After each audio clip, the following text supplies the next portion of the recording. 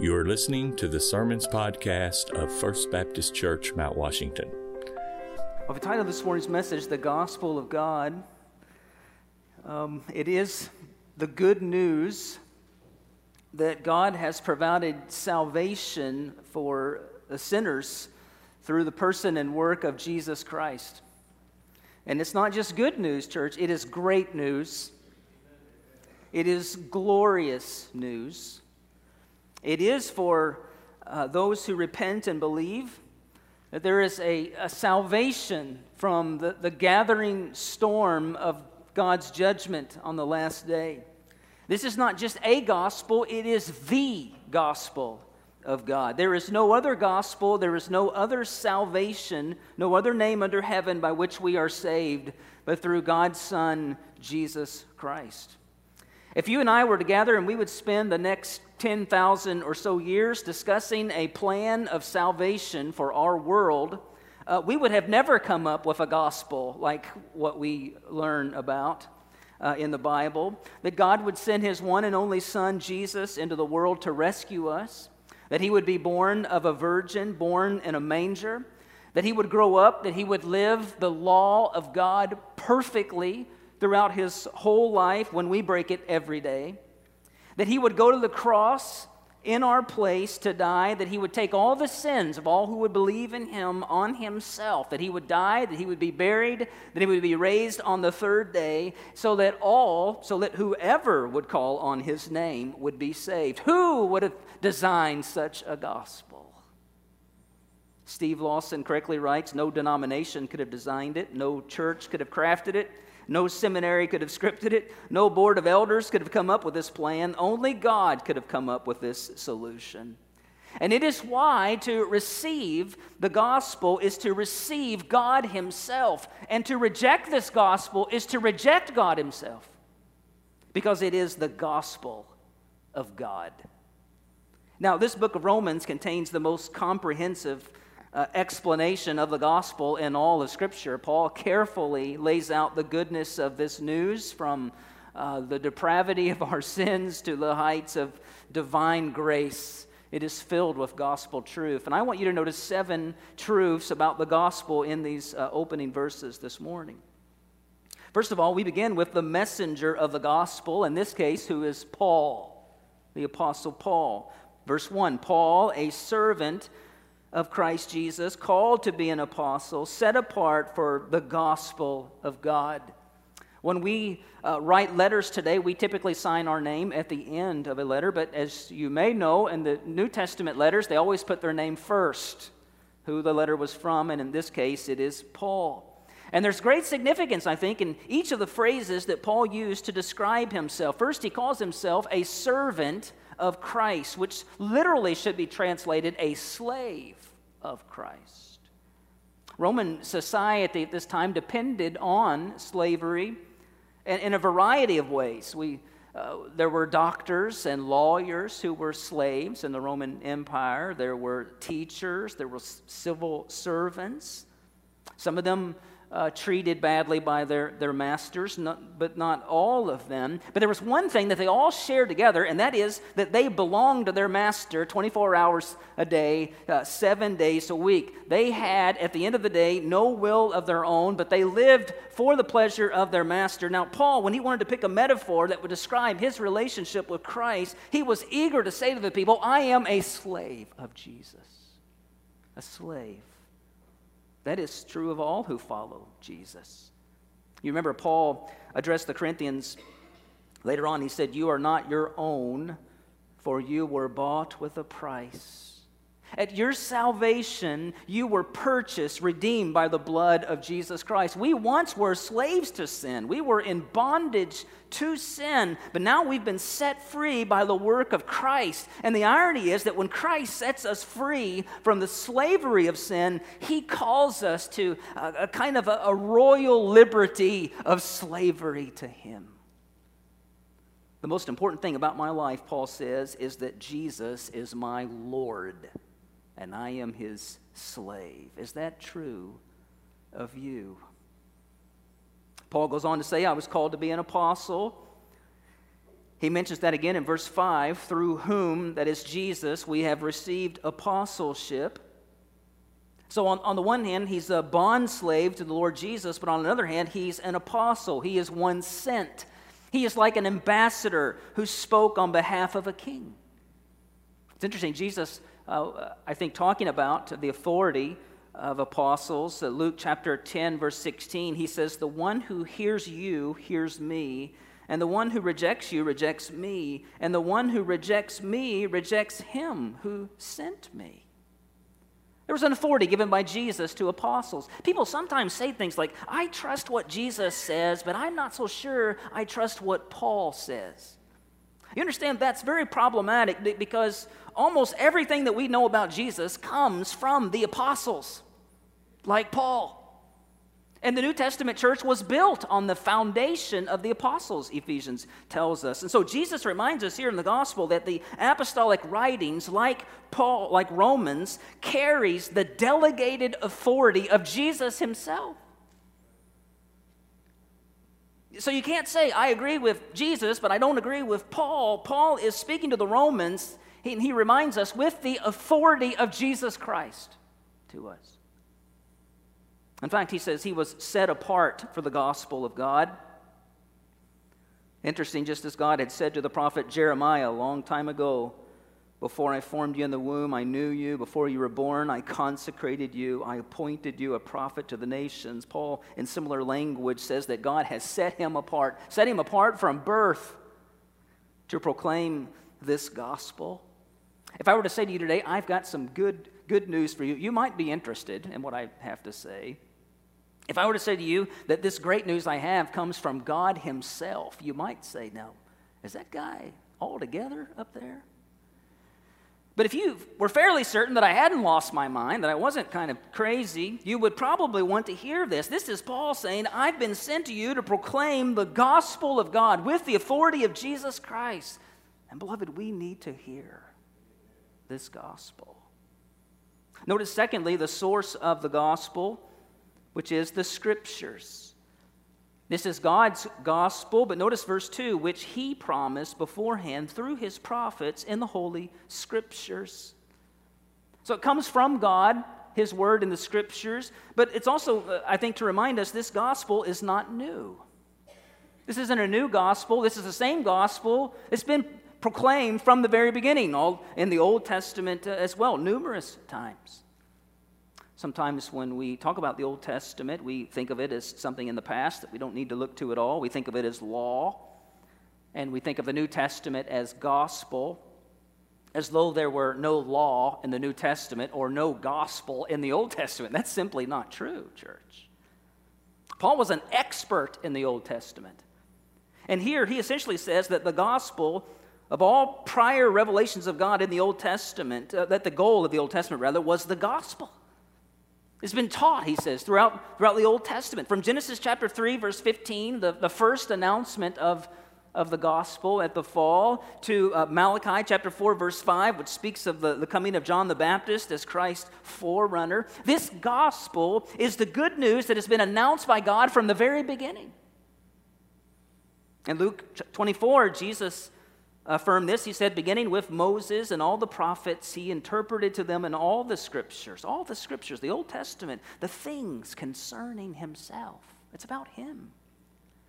So this is very important because Paul is going to argue in chapter 4, for example, that the way Abraham in the Old Testament, all the way back in Genesis, the way Abraham was saved is the same way that you and I are saved today. It is through this one gospel, whether a person lives before the cross or after the cross, the only way that we're saved is by looking to Jesus Christ in faith. Church, we have to get this gospel right, because there is no other rope that we can cast to lost men and women and boys and girls. There is no other way that they can be saved but through this gospel of Jesus Christ. Which brings us to the subject of the gospel, who is Jesus Christ. Notice he says that the scriptures teach us that the gospel of God is about, verse 3, concerning his Son, who was descended from David according to the flesh, and was declared to be the Son of God in power according to the Spirit of holiness by his resurrection from the dead, Jesus Christ our Lord. We just sang it. His name is Jesus, our Lord.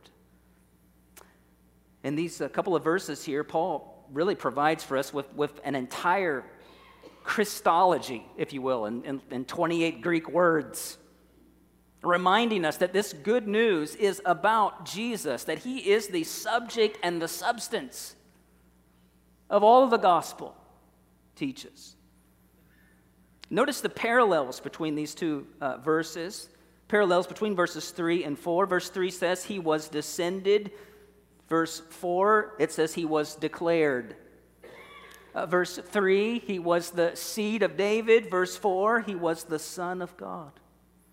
Verse 3, he was according to the flesh. Verse 4, he was according to the Spirit. There are numerous references here, both direct and indirect, to Jesus' birth, to his death, his resurrection, his reign over the universe. But notice just a couple of observations. Take the two titles that were given to him, the seed of David, verse 3, and the Son of God, verse 4. Here you have reminders that Jesus was 100% human, and yet at the same time, verse 4, he was the Son of God, 100% God. Notice verse 3, he was descended from David. He descended to us. Jesus took on flesh. He was born in a manger. He was born in weakness and humiliation. But then verse 4, he was declared to be the Son of God in power through the resurrection. Lloyd Jones helps us here, cut to the chase. The Lord Jesus Christ, he writes, was the Son of God before he took on flesh. He's always the Son of God before the incarnation and from all eternity. Where then is the variation, he writes? It's in the form that he assumes, the form. What we've been told in verse 3 is that when he came into the world, he did not come in as the Son of God with power. He came in as the Son of God, yes, but not with power. In other words, when he came as a babe, the power of the Son of God was veiled in the flesh. But in the resurrection, he is declared to be God, the Son of God in power. And it's here that we realize how powerful he is. When God raised Jesus from the dead, he was announcing to the whole world Jesus' sonship, that he's the Son. How do we know Jesus is the Son of God? We know it because it was the testimony of God himself who raised him from the dead. He declared him to be. And here's where this is headed.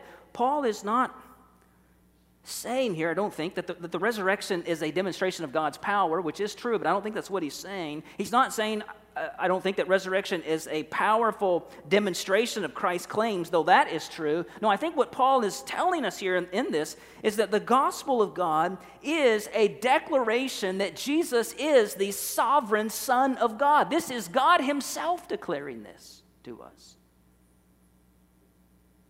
As we're going to see later in Romans 1, Paul makes the point that God has manifested himself so clearly to every human being that nobody has an excuse for denying him. And that's important, really important for some of you who have yet to believe today. Perhaps some of you are like Thomas and you say, well, unless I see his hands and the nail prints in his hands or I see his feet, then I'm not going to believe. Understand that is not going to hold in the judgment before God.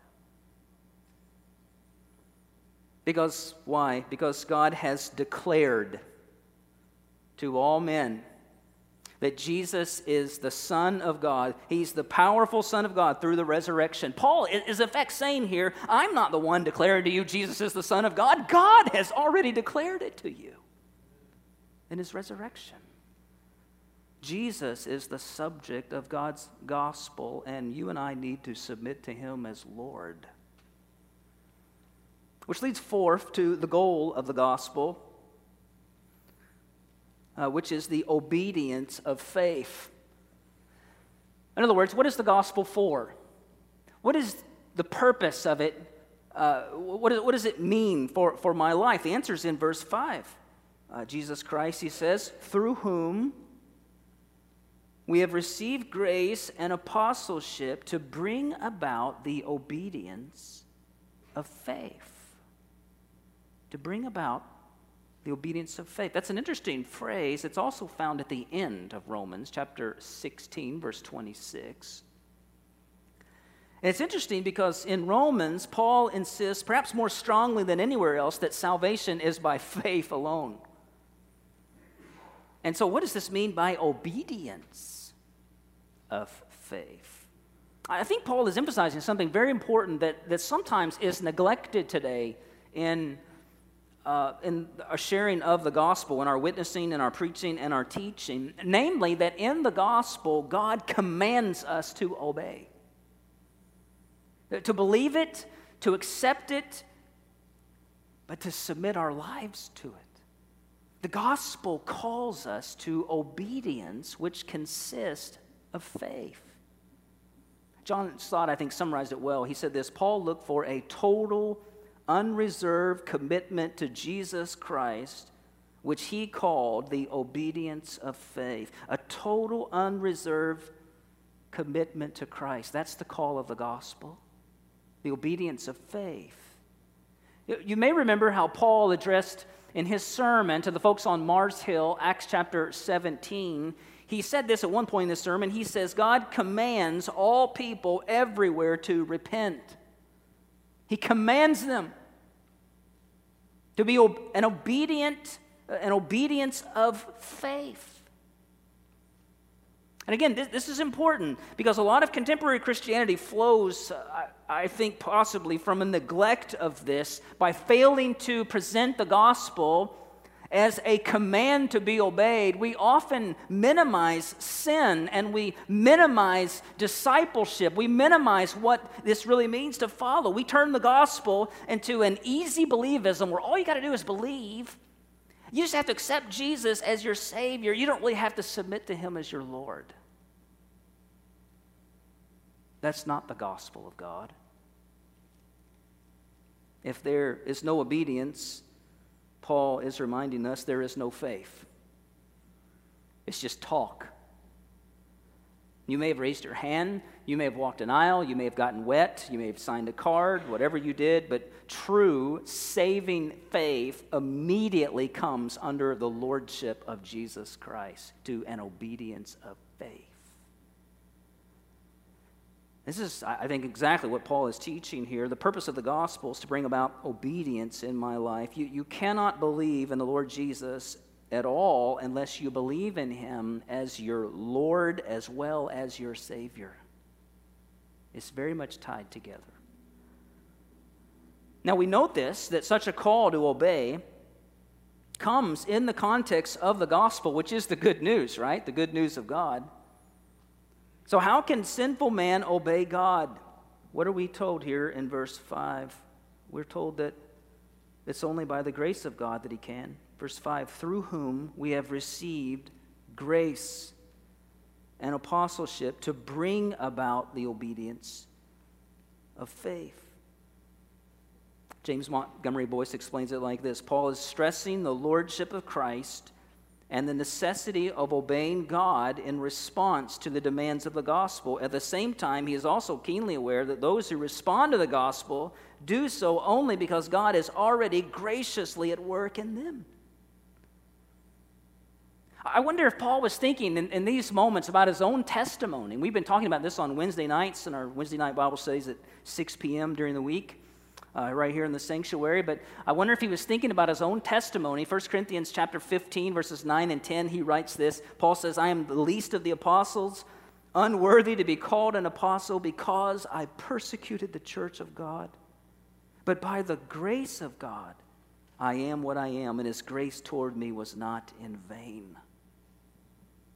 Like all people who are saved, Paul could never forget what he had been apart from grace. Self-righteous, cruel, persecuting the church, and yet when Christ came to him on that Damascus road, everything changed. How could one who was so rebellious against God and Jesus be brought to an obedience of faith? There's only one answer to that, church, and it is the grace of God. The grace of God came to me, as we sang earlier. Notice briefly here the scope of the gospel. The scope of the gospel is the nations. It's found at the end of verse 5. For the sake of his name among all the nations.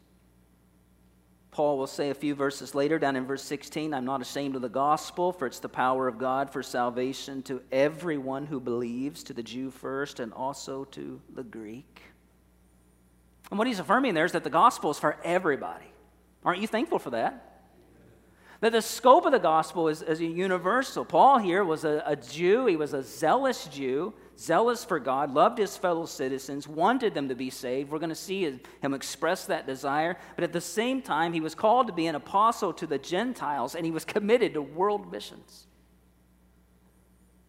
This is kind of explosive material, I think, for this particular time. And we could be transported back a couple thousand years to Jerusalem to realize that this was probably heresy in most Jewish folks' ears, that the gospel was for Gentiles too. But sadly, in a way, Sinclair Ferguson argues this, it's heresy in the ears of a lot of Christians today, that the gospel is for everybody. Perhaps you've heard stories from the mission field of missionaries going to the tribal chiefs, and they're hearing the gospel for the first time, and then they say to the missionaries, when did this happen? When did this good news happen? And they say something like, well, a couple thousand years ago. And the tribal chief says, why did it take you so long to bring it? I wonder even if some of our neighbors wonder the same thing. Why has it took you so long to bring it? The gospel is only good news if it gets there in time, right? It's for all. But the person who works beside you tomorrow, it's for her.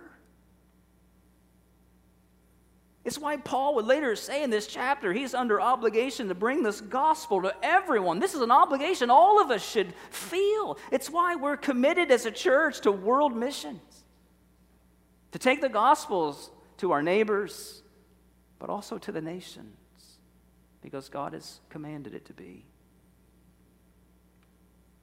Connected to this is the goal of the gospel. The goal of the gospel, which is the honor of Christ's name. Notice verse 5 again. For the sake, that phrase, for the sake of his name. It's interesting. The NIV puts that phrase at the beginning of the sentence. And the ESV puts it in the middle of the sentence. But actually, in the Greek, it comes at the end of the sentence. And it's kind of, I think, meant to form a bit of a climax for us. Why did Paul desire to bring the gospel to the nations? What was his motivation? It was for the glory of Christ, the honor, for the sake of his name. We read a moment ago, Philippians 2. I'll refer you to the end of that again. Therefore, God has highly exalted him and bestowed on him the name that is above every name, so that the name of Jesus, every knee should bow in heaven and on earth and under the earth, and every tongue confess that Jesus Christ is Lord, to the glory of God the Father. If God desires that every knee bow before Jesus and every tongue confess him as Lord, don't you think we should desire that same thing as well, church? This is the goal. This is the climax of the gospel, that Christ would be known, embraced, worshiped, honored, and obeyed by all people. The highest motives for missions and evangelism is not obedience to the Great Commission, though that's a great reason and something we should be motivated by. It's not the main reason. It's also, evangelism missions, it's also not motivated purely by love of lost people. Again, that's a good motivation, but that's not the main thing. The highest goal for our evangelism and missions is the glory of Jesus Christ, the sake of his name. We're not evangelizing for the sake of our name. I hope not. We're not evangelizing for the sake of our church's name. We go because of the sake of his name. We go out as John described. This is 3 John, the letter of John, verse 7. They have gone out for the sake of his name. Those simple words can transform a person's life. For the sake of his name. Whatever you do tomorrow, and you wake up and you start to head out of your day, you head off to work, or you go to school, or you go to the gym, or you go whatever you're doing, the garden. And maybe you're thinking to yourself, man, this is another Monday. Is there any point to all this madness and any meaning to all of this thing. Paul says, here's a motivation for you to live by. Live for the sake of his name. Not your name, but for his. The honor of Christ's name is a worthy goal for your life, of all that you do and all that you are. The goal of the gospel is the honor of Christ's name. Let's look briefly, finally, at the recipients of the gospel, which we note here is Rome and us. Rome and us. Verse 6, including you who are called to belong to Jesus Christ, to all those in Rome who are loved by God and called to be saints, grace to you and peace from God our Father and the Lord Jesus Christ. Now think about the blessings that are described in those couple of verses. For those who do receive this gospel, who receive the grace of our Lord Jesus Christ that brings about the obedience of faith. First of all, notice that phrase, they belong to Jesus Christ. That's a wonderful phrase. In some ways, that is the essential definition of what a Christian is. Someone who belongs to Jesus Christ. Do you belong to him? This makes all of the difference, church. This is where we get our very identity today. If you're thinking about these things and you're struggling with these things, you are not who you are because of your sexuality.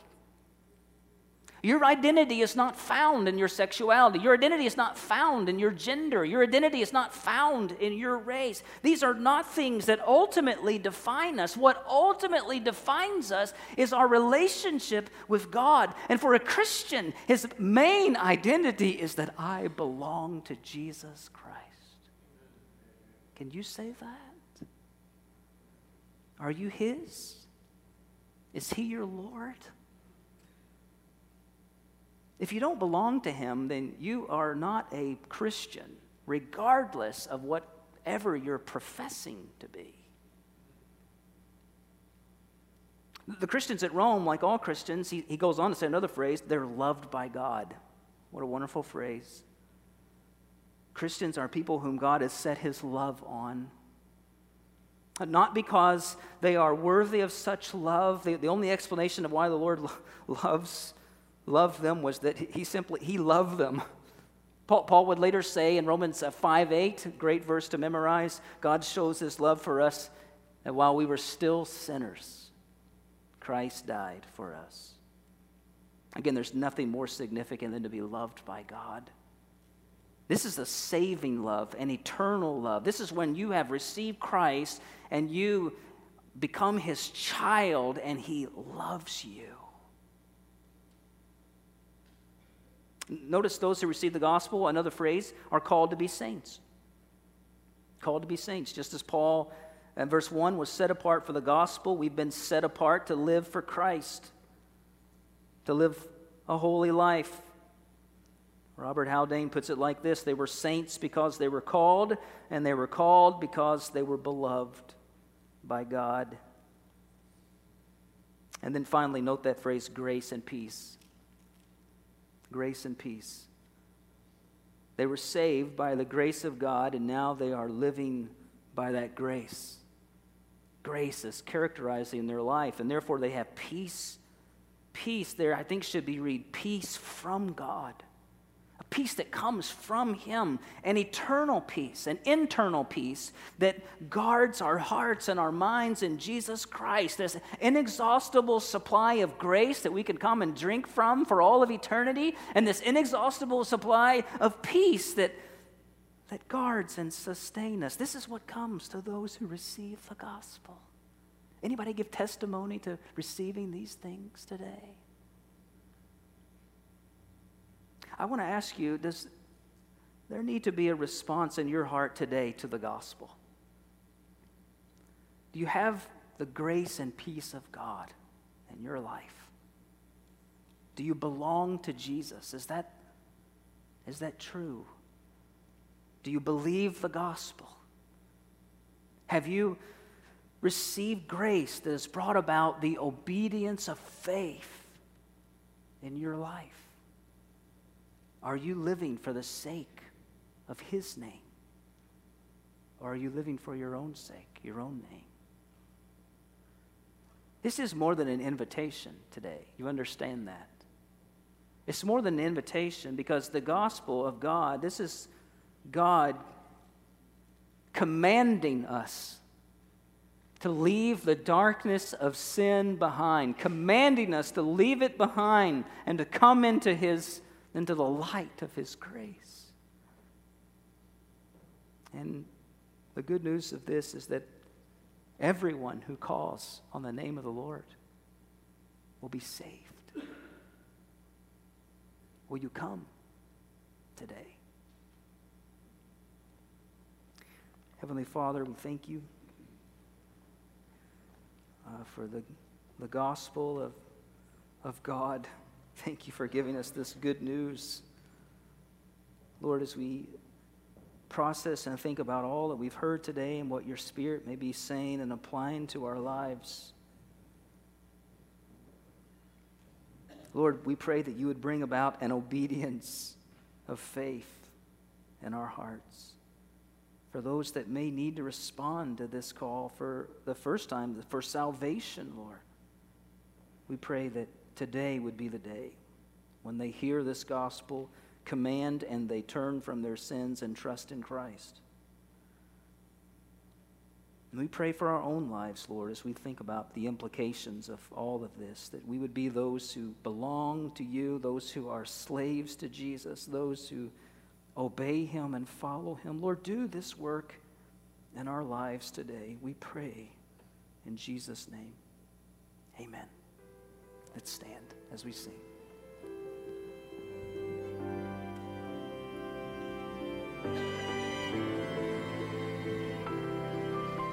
Thanks for listening to this podcast. I'm Pastor Jason Clark, and if you don't have a church home, I want to personally invite you to First Baptist Mount Washington. We're striving to be word-centered, gospel-focused, and community-minded.